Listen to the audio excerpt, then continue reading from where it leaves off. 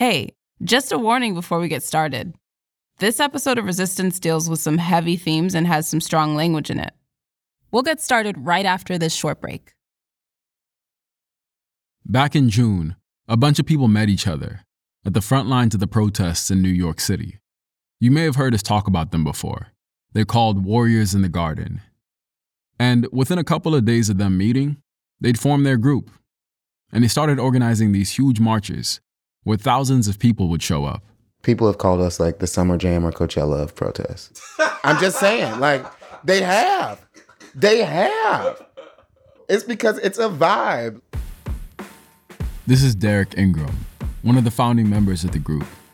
And when Derek says their protests feel like music festivals, he's right.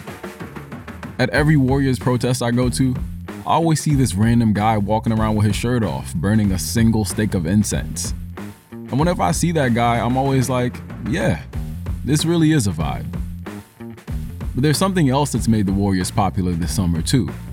It's pretty clear when you see them together at the front of the march. It's the way they lean on each other when they get tired, the constant checking in on each other. You good? What you need? I got you, every few minutes. It's the Warriors bond. And Derek tells me that bond was there from the start. It's so bizarre how quickly we became friends. Not like friends, like throwing the word around. I mean, like in that first month, we were literally hanging out at my apartment, other apartments, having meetings, like people crashing on my couch, knowing people's physical illness, mental illness. We've had people in our group, family members die, like breakups, all in 2.5 months. So it's like the way we just communicate and take care of each other, it's like we've known each other for a long time. We've been through so much together in such a little bit of time. Like, we're like basically family now. And I only known you for like a couple of months. This is John Acosta, one of the Warriors. And after he met the other members this summer, he saw them as his chosen family. When I go out, I'm always letting people know that I love them, yo. Like, cause it's real. I let them know that I love them. Cause I appreciate them for coming out and fighting that fight with me, you know? They could have been like everybody else that has stayed home. Especially now that everything is open. They could have just been like, I'm done. Everything is open. I'm going back to doing what the fuck I was doing. But that's not the case. Right now, who you seeing out and about are the real, are actual warriors. On his bedroom wall, John has this black and white photo of the Warriors together. 13 of them. Some wearing bandanas around their necks, others holding megaphones. And of course, there's the boots. So many cool-ass combat boots. And John is right in the middle, the only one throwing up a mean black power fist. He's wearing dark shades but has this really determined look on his face. They all do. Like they're ready to ride out with each other at any moment. And the caption reads, "Together, united, we'll never be defeated." If I could go back to that moment, son, I would. In a jiffy. Because that's why I felt like we were all in the same shit and we were not taking shit. But John can't go back to that moment. That moment was in June, when the streets were still full and the Warriors were leading some of the biggest protests in New York City. Since then, this group that was once hella close has started to splinter, and John has suddenly found himself on the outside. It just hurts. It hurts that they would do me like that. After all the shit we went through. I'm Saeed Tijan Thomas Jr., and this is Resistance, a show about refusing to accept things as they are, even when it means having to find your own path.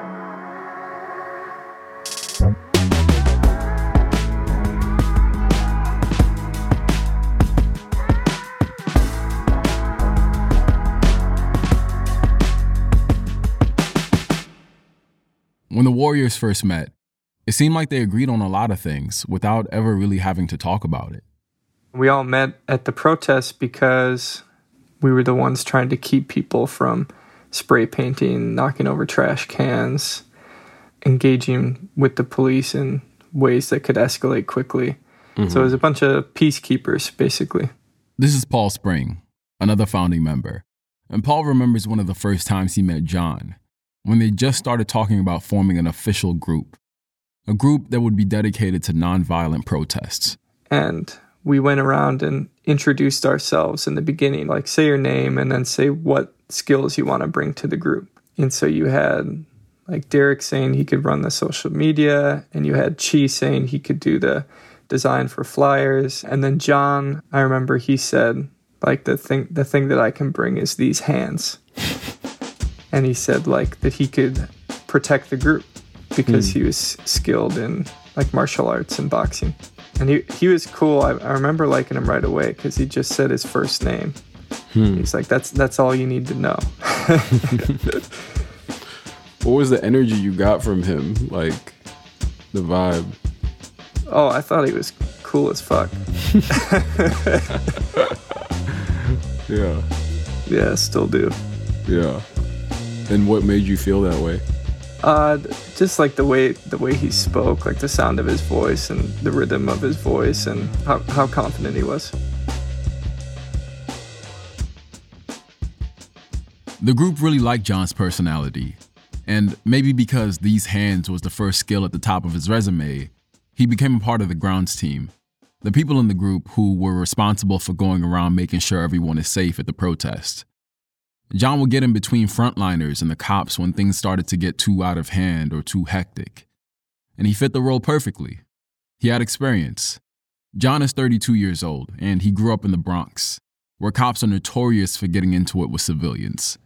I've dealt with NYPD in the Bronx all my life, bro.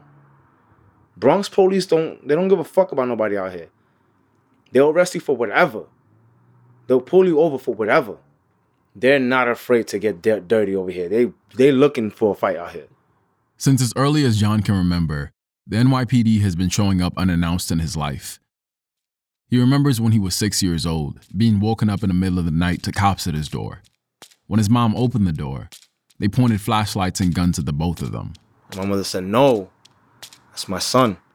They were looking for somebody who didn't live there. Through middle school, high school, and all the years since, John's felt like cops are always walking into the most intimate parts of his life and walking out as they pleased, reminding him that they could end his life at any moment. So when other warriors started having trouble with the cops, John was there for them. Like the day Derek found himself trapped in his apartment with dozens of police officers on the other side of the door. John was one of the first people on the scene, and when the cops finally left, he was up the stairs and through Derek's door in a heartbeat. I ran right up. I ran up to see Derek. I was making sure he was good. Making sure he was good. You know what I'm saying? I will always think of him. I will always feel he's my brother. You know what I'm saying? So I went up there and I just made sure that he was good. What do you see? What do you do? He was happy to see it was one of us. Yeah. I could tell he was happy. I'm thinking about it now. I was like, that was a good moment, man. Like, I seen him, he seen me, and he seen that it was somebody that loves him that was there, you know? Yeah. It wasn't some fucking cop ready to take him out and shit. Do you just like hug him? Hell yeah, man. Hug the shit out that man. I'm proud of that man, yo. That same day, during the standoff at Derek's, John had gotten a message on IG from an anonymous account. It said, "You are next." He didn't really take it seriously. He laughed at it, actually. Told him something like, "F you will have to catch me first." And he forgot about it. But then, a couple of weeks later, this happened. Hey, what's up, everyone? I just got hit by a car. I'm 100% sure they tried to kill me. They hit me and they booked it out of there. John is on Instagram Live talking to his followers. He holds up his bleeding wrist to the camera, shows a couple nasty scrapes on both his legs. He looks like he's in shock as he's telling people what happened. I'm moving out of his way. I'm moving more to my lane, and he just jumps the line and hits me, looks back, and then bounces. Your man seed me, son. Like, he seed me. Clear, son. I'm wearing fucking red. The fucking is mad lit out here. John says he looked up at the car as it drove away. He used to look at cars for hours to pass the time when he was a kid. So it didn't take him very long to recognize the make and model of the car he was looking at. I just want to let y'all know that it was an Impala, unmarked. He looked at me right in my face before he did it. Chevy Impalas are the kind of cars that cops are known to drive when they're undercover. Shit, man. I don't even know what to really think right now. I just wanted to let y'all know because this is some crazy shit right now. As I'm watching John on Instagram, I can see him start to put pieces together and develop a theory that the person who hit him had to be a cop. Can't even call the fucking police because they're not gonna do shit. Fuck 12. So I can't, I don't know if there's a way that I can prove that it was them. I'm looking for some cameras, but anybody that's out here in these streets, man, just be careful. 3 days after the hit and run, I talked to John over the phone about what happened. And at that point, the idea that it was a cop who hit him was now solid in his mind. He was sure of it, and he was pissed. This shit changes everything. Cops did this shit to me. That's what I believe, because it was a fucking Impala. These motherfuckers tried to take me away from my family, man. All I want now is I want revenge. Up until now, John's disagreed with the Warriors here and there, but mostly he's been on the same page. De-escalation, non-violence, agitate, but keep it under control. But as I'm talking to John, it's like I'm hearing him move further and further away from that. You think I give a fuck about some peaceful protest now? Nah, man. That's an attempt on my life, man. I can't let that roll. I'm gonna get my revenge. And that's a fact. Bro, I hear you, bro, but like you can't get yourself in a situation where you just end up in a worse situation than you already in. You know what I'm saying? Yeah, I understand. So you gotta be smart. Yeah, but it's not. That's always how it starts. Like people are like, yeah, I'm gonna do it, but I'm gonna be smart. But then it never ends well. Like it never ends well, bro. Like I get it. I get the anger, man. I get it, but you gotta think about your mom. You gotta think about your kids. Like I am figure out a different way to go about it other than what's the different way? Me building up some bullshit case around him, and then he still gets to be outside and chill. And then if he wants to at that moment, you know, he's like, all right, I'm free. Let me take this time to finish this motherfucker off. You think I want to give him that opportunity? I didn't do shit, bro. Every single time that one of these motherfuckers is in my face doing some bullshit, I don't knock him out.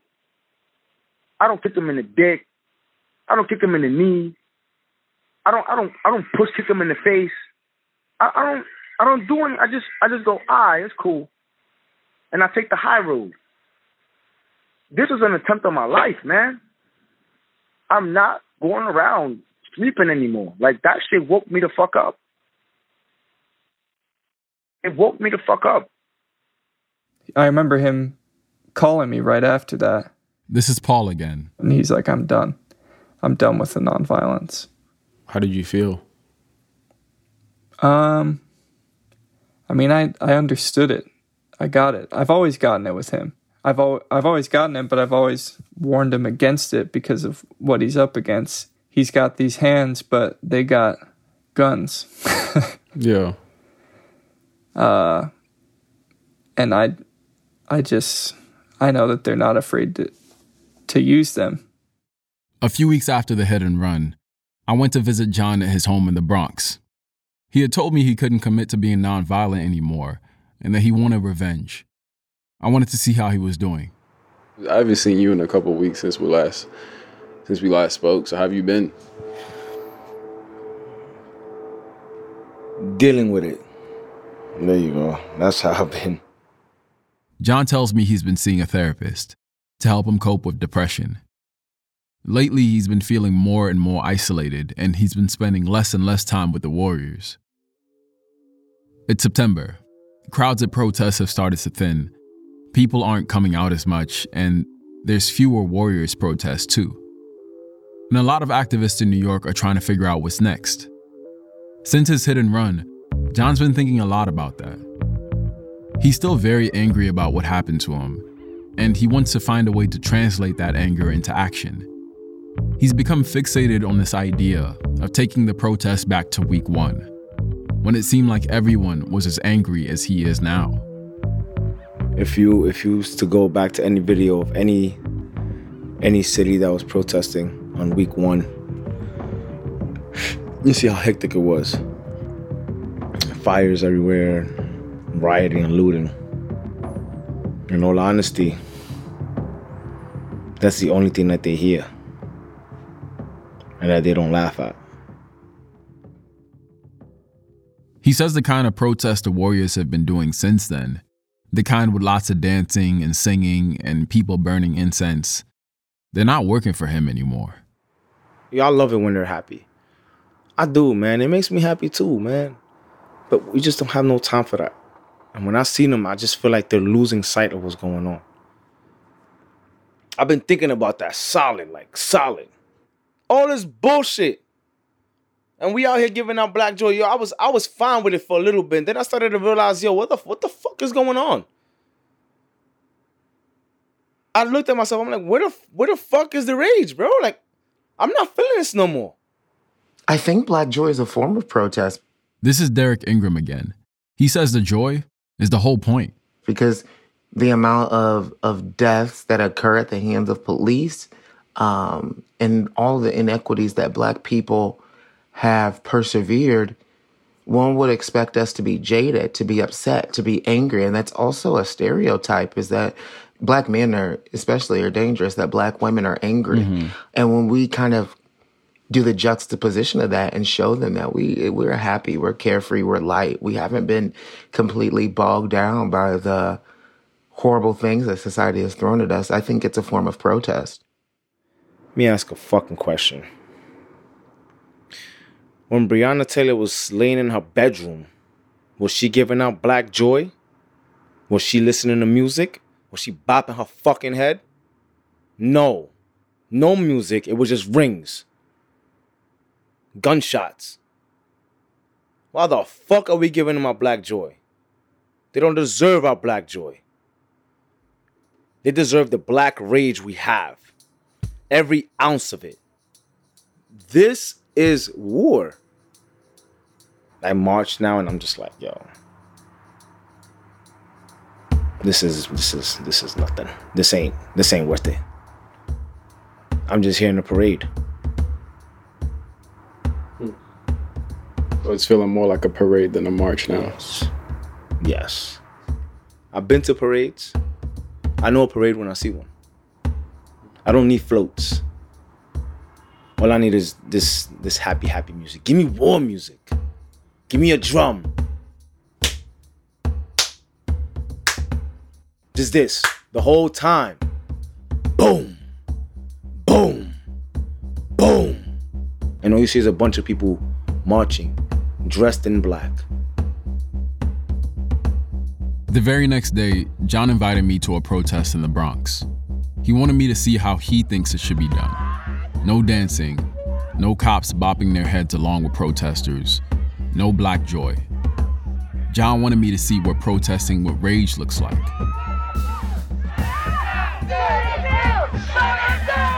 That's coming up after the break.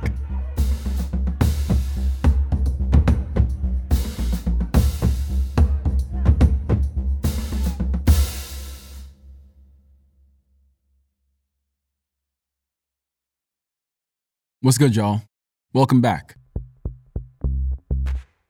By September, I'd been spending a lot of time with John, calling him over the phone, visiting him in the Bronx, and I felt like I was watching him shift from John the warrior in the garden to somebody completely different. And every time we spoke, John would tell me about vengeance and rioting. And he'd paint this blood-dazzling picture of what protests were like in week 1, when everything seemed to be on fire and the authorities were taking notice. He wanted to take things back to that time. So John invited me to come see what that protest could look like. I pull up to a park in the Bronx and there's a small crowd of people gathered at the center, no more than 100. The organizers are members from a few activist communities in New York. A couple folks from Black Lives Matter New York some more from Abolition Park, and a few warriors have shown up too, even though, as a group, they decided not to promote the event. I look around the crowd for John, but I don't see him yet. Yo, what's good, baby? But I do run into another warrior, Marv. A little nervous, but I'm all right. What you nervous about? Just the amount of cops that's out here and the objective for today. Still, I mean, like, still don't notice a lot of trusted faces, and we don't have 1,000 people here, so. Come on over here. Everybody gather up right over here. The objective for the day is for this small group of protesters to march onto the George Washington Bridge and shut it down. It's something activists have been discussing all summer but haven't done, mainly because it's a big risk. If you get trapped on the bridge, there's not many places you can run. But if they can do it successfully, it'll be a big reward. That bridge makes more than $1 million a day in tolls. If they can shut it down for even an hour, they'd be costing the city a lot of money, and that'd come with a lot of news coverage and a lot of attention for the movement, too. It seems like the cops definitely know this plan, because just a few feet away from where we're standing, patrol cars and vans are starting to pull up to follow the march, a long row of red and blue lights flashing down the street. I start looking around for John again, but I spot Chi instead. Chi Osei, the warrior from episode 1 who, since we last saw him, is now a full-blown politician campaigning for votes. He's even dressed like one. You like my collared shirt today? Do I look like a politician today? You do look like a politician today. Nice. In his sweater collar shirt combo, Chi tells me he's been asked to give a speech. He walks up onto a makeshift podium. How are we going to change the course of this war? The course of this battle against criminal injustice in New York City, criminal injustice in the United States of America. How do we change the tides of this battle? This is a speech Chi has been giving all summer about what's next for protesters. Like John, Chi also believes that they're in a war, but he thinks it's a war best fought through legislation inside the walls of city council, not on the George Washington Bridge. Our ancestors have fought so hard for the right to vote. Once he finishes his speech, he gets ready to leave. So you're about to leave? Mm-hmm. Why don't you want to stay? Because I have other things to do today. I have other campaign minutes to attend to today. All right, man. Be and safe. Tomorrow, yeah. Yeah, you too. The cops are already out here today. You can tell that the energy's a little different here in the Bronx in terms of just the police that have already arrived. My power is outside of those bars. I will not be arrested. I won't. There's some people here are not snitching in bulletproof vests. It's not my energy. I can't be doing that. Just as Chi is telling me that, I finally spot John in a bulletproof vest. He's dressed in all black pants, black long sleeve shirt, black Kaepernick jersey, black ski mask, and a green beret. He calls Chi over. They chat, then hug for a second. Afterwards, I walk over to John. What's up? What's good, man? How you doing? Disappointing. Why? I'm proud that everybody's out here that wanted to come out here because it just shows me who has heart. But then it just shows me how many people are capping, how many people just running their mouth. I'm not an asshole. I love my squad, but where's Chi now? Not long after, the protest starts to move. It's important that we keep it tight and that we keep it structured. All right? Who's with me? If you're with me, put your fist in the air. If you're with me, put your fist in the air. As we march from the park into the streets of the Bronx, John moves through the small crowd checking in on people, doing what he always does, being a protector. The caravan of cops trailing not too far behind us. And after about an hour and a few small confrontations with police, we finally reach the George Washington Bridge.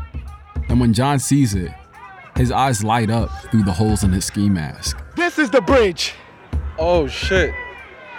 Watch this magic. Watch this beautiful shit. I'd never seen the George Washington Bridge on foot, all 4,760 feet of it. just towering right in front of us.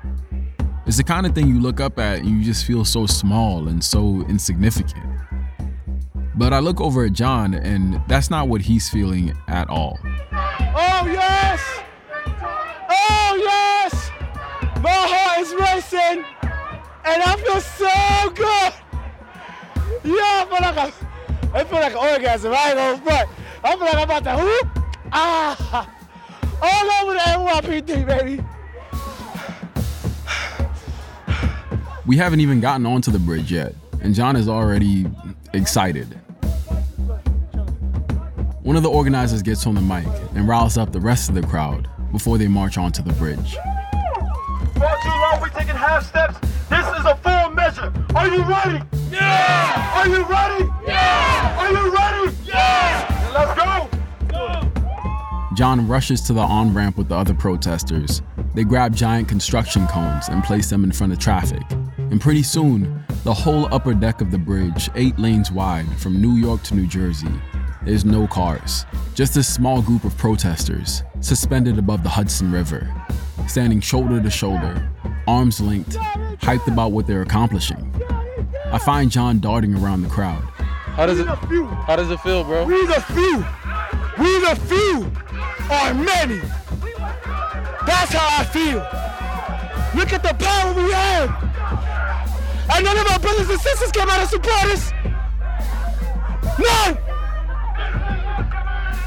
For 40 minutes, John and the other activists keep the upper level of the bridge shut down. We got it jammed up. This is where we... But at some point, the cops drive onto the bridge to get them to disperse.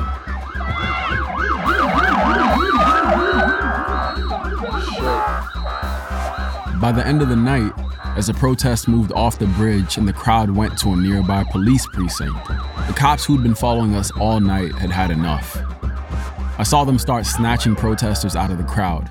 People were trampling over each other to get away, some terrified and crying, others pushing back against the cops. 6 people got arrested. John was proud that they took the bridge, but he felt betrayed that not many warriors wanted to be a part of it.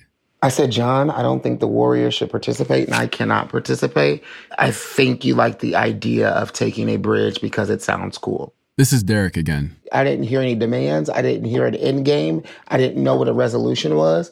And when something is a performance, you don't necessarily have to have those things. But when something is putting people's lives at risk and you're calling it a political statement as well, there's a different threshold, don't you think?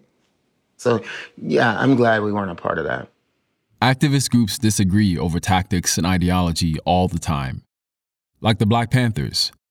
One of the group's most infamous members, Eldridge Cleaver, thought the group was spending too much time on social programs and not enough time on armed revolution.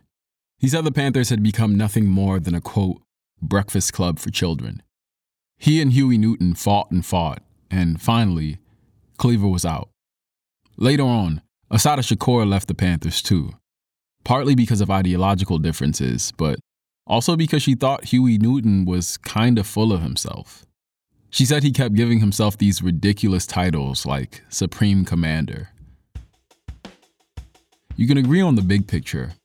You can share this huge vision for how you want the world to be. But on your way there, you can get stuck too. If it's not the big stuff like tactics, it'll be the little things, a stupid title, or an idea that doesn't go over well. For John and the Warriors, it was one of those little things that pushed them towards a breaking point. It started with an idea John had. He put it in the group chat. I'm like, you know what? Yeah, let's do a Black Man's March. That's a good idea. John thought since so many black men had been killed over the summer, why not have a march to honor them? He also thought it would be a good chance to take on a different role with the Warriors. He didn't want to just do crowd control at protests anymore. And he thought the Black Men's March would be a great idea. Nobody said anything. He said it again. And I said something. I'm like, John, this is inappropriate. It makes no sense. He's like, what about this is horrible? I don't understand. And I was like, if I have to explain this, that's a problem. And then he goes, we have marches for Black women, like kind of along those lines. This is Kiara Williams, another founding member of the Warriors. he wasn't talking in the chat for days, and that's like one of the first things he said. I was gone for like a twirl loop. I was so confused. To Kiara and Derek, the whole movement for Black Lives has been predominantly focused on men, while other voices, women, queer folks, often get pushed to the side. Putting on a Black Men's March would just add to a problem the movement already had. So Kiara wrote back, "You comparing a Black Men's March with a Black Women's March isn't okay."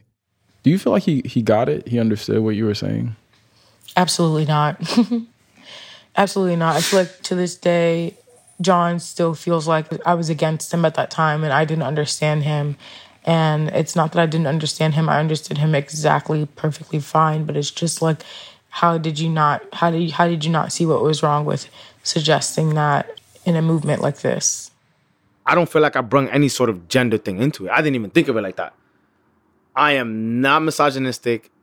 I do not have, what's that shit called? Toxic masculinity.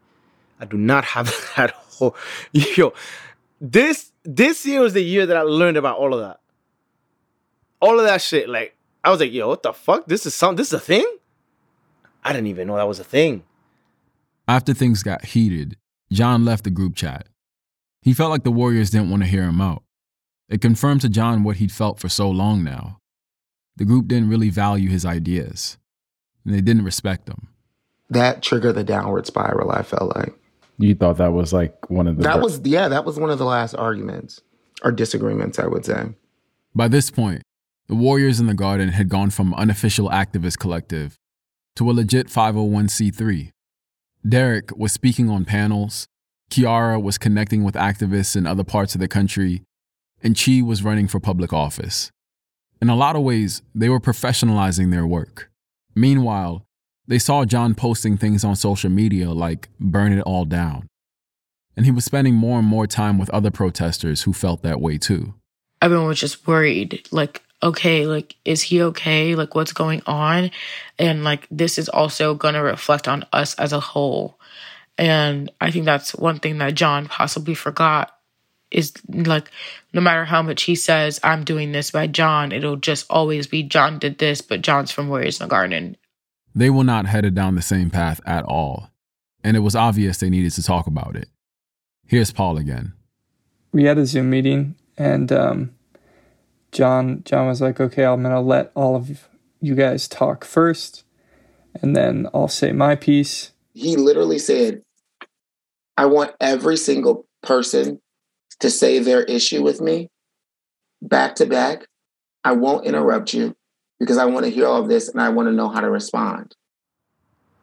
And immediately it just turned into an attack on me. It didn't feel like they wanted to keep me. It felt like they was just trying to find a way to out me. What was the first thing they said? Kiara started it where she doesn't trust me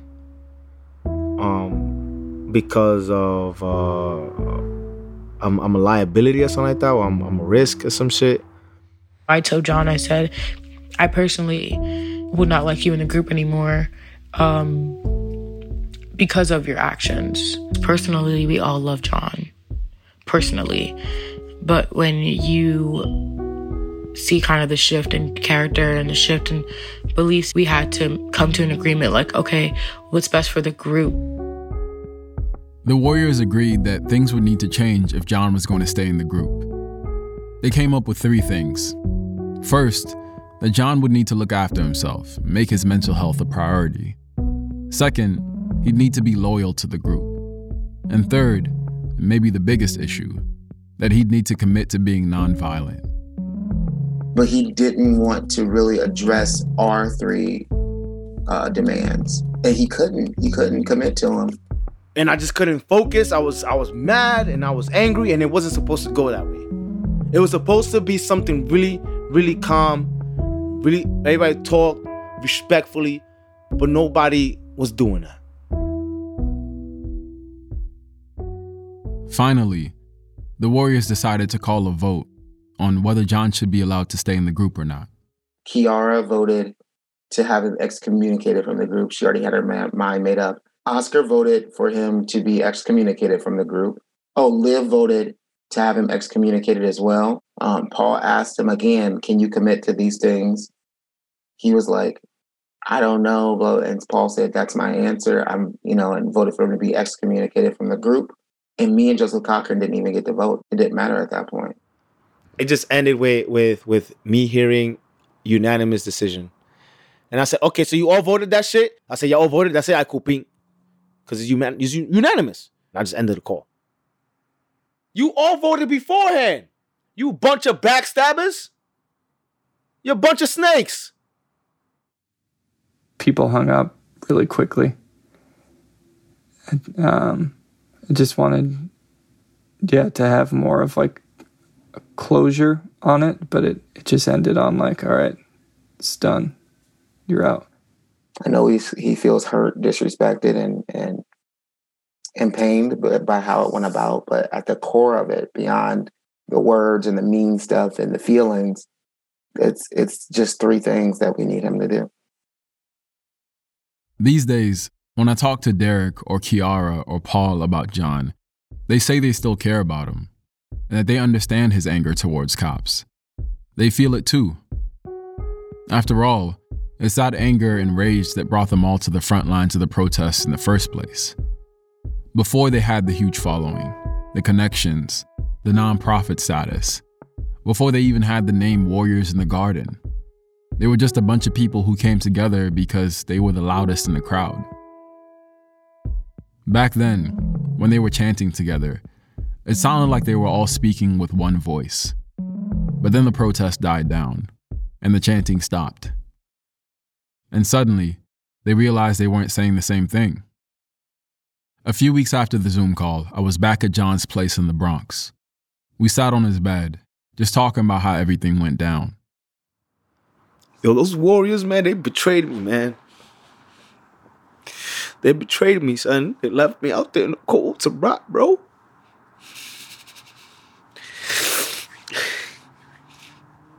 They did me dirt. But on the wall in front of him, he still had that photo of the Warriors. All of them together, like a family portrait. I didn't look at the Warriors to be an org. Nigga, it was a family. I looked at it like it was my family. I still love them. Okay? It's true. I love them. I love them. I love them. Early morning with the curtains drawn, so I try and come up with the perfect joint to get subversive on. But my emotions keep floating to the surface, so I'ma keep the text plainly. The next one to get cursive on. It gets harder to breathe when I can't clear the air. Thanks for listening. If you or someone you know is struggling with depression, anxiety, or hopelessness, there are ways to cope and find support. Go to spotify.com/resources for a list of mental health resources where you are. Resistance is produced by Wallace Mack, Bethel Habte, and Aaron Randall. Our supervising producer is Sarah McVie. We're edited by Lynn Levy, Lydia Paul Green, and Brendan Klinkenberg. Mixing, scoring, and magic by Katherine Anderson and Bobby Lord. Theme by Bobby Lord. Original compositions by Drea, the Vibe Dealer. Liz Fulton is our music supervisor. Good looks, Liz, thank you. Fact-checking is by Michelle Harris. Our show art is by Darian Burks of the Stuyvesants. Credits music, what you're listening to right now, for those of y'all who always ask, what's the credit song? Credits music is Heaven on Earth by Sa Rock. Special thanks to Chinjirai Kumanyika, Hannah Joffe Walt, Khalil Grant, and Bridget Tremating. You can find me on Twitter at SaeedTTJ, and you can follow us on IG at Resistance Show. Resistance is a Spotify original podcast and Gimlet production. See y'all in 2 weeks. My image in their reports, but you sweep your horrors under the rug and call us terrorists for commenting on the blood. This revolution won't be televised. I pull the plug, now your paradise is face to face with the hell it costs. It'll all be over. It'll all be over. And we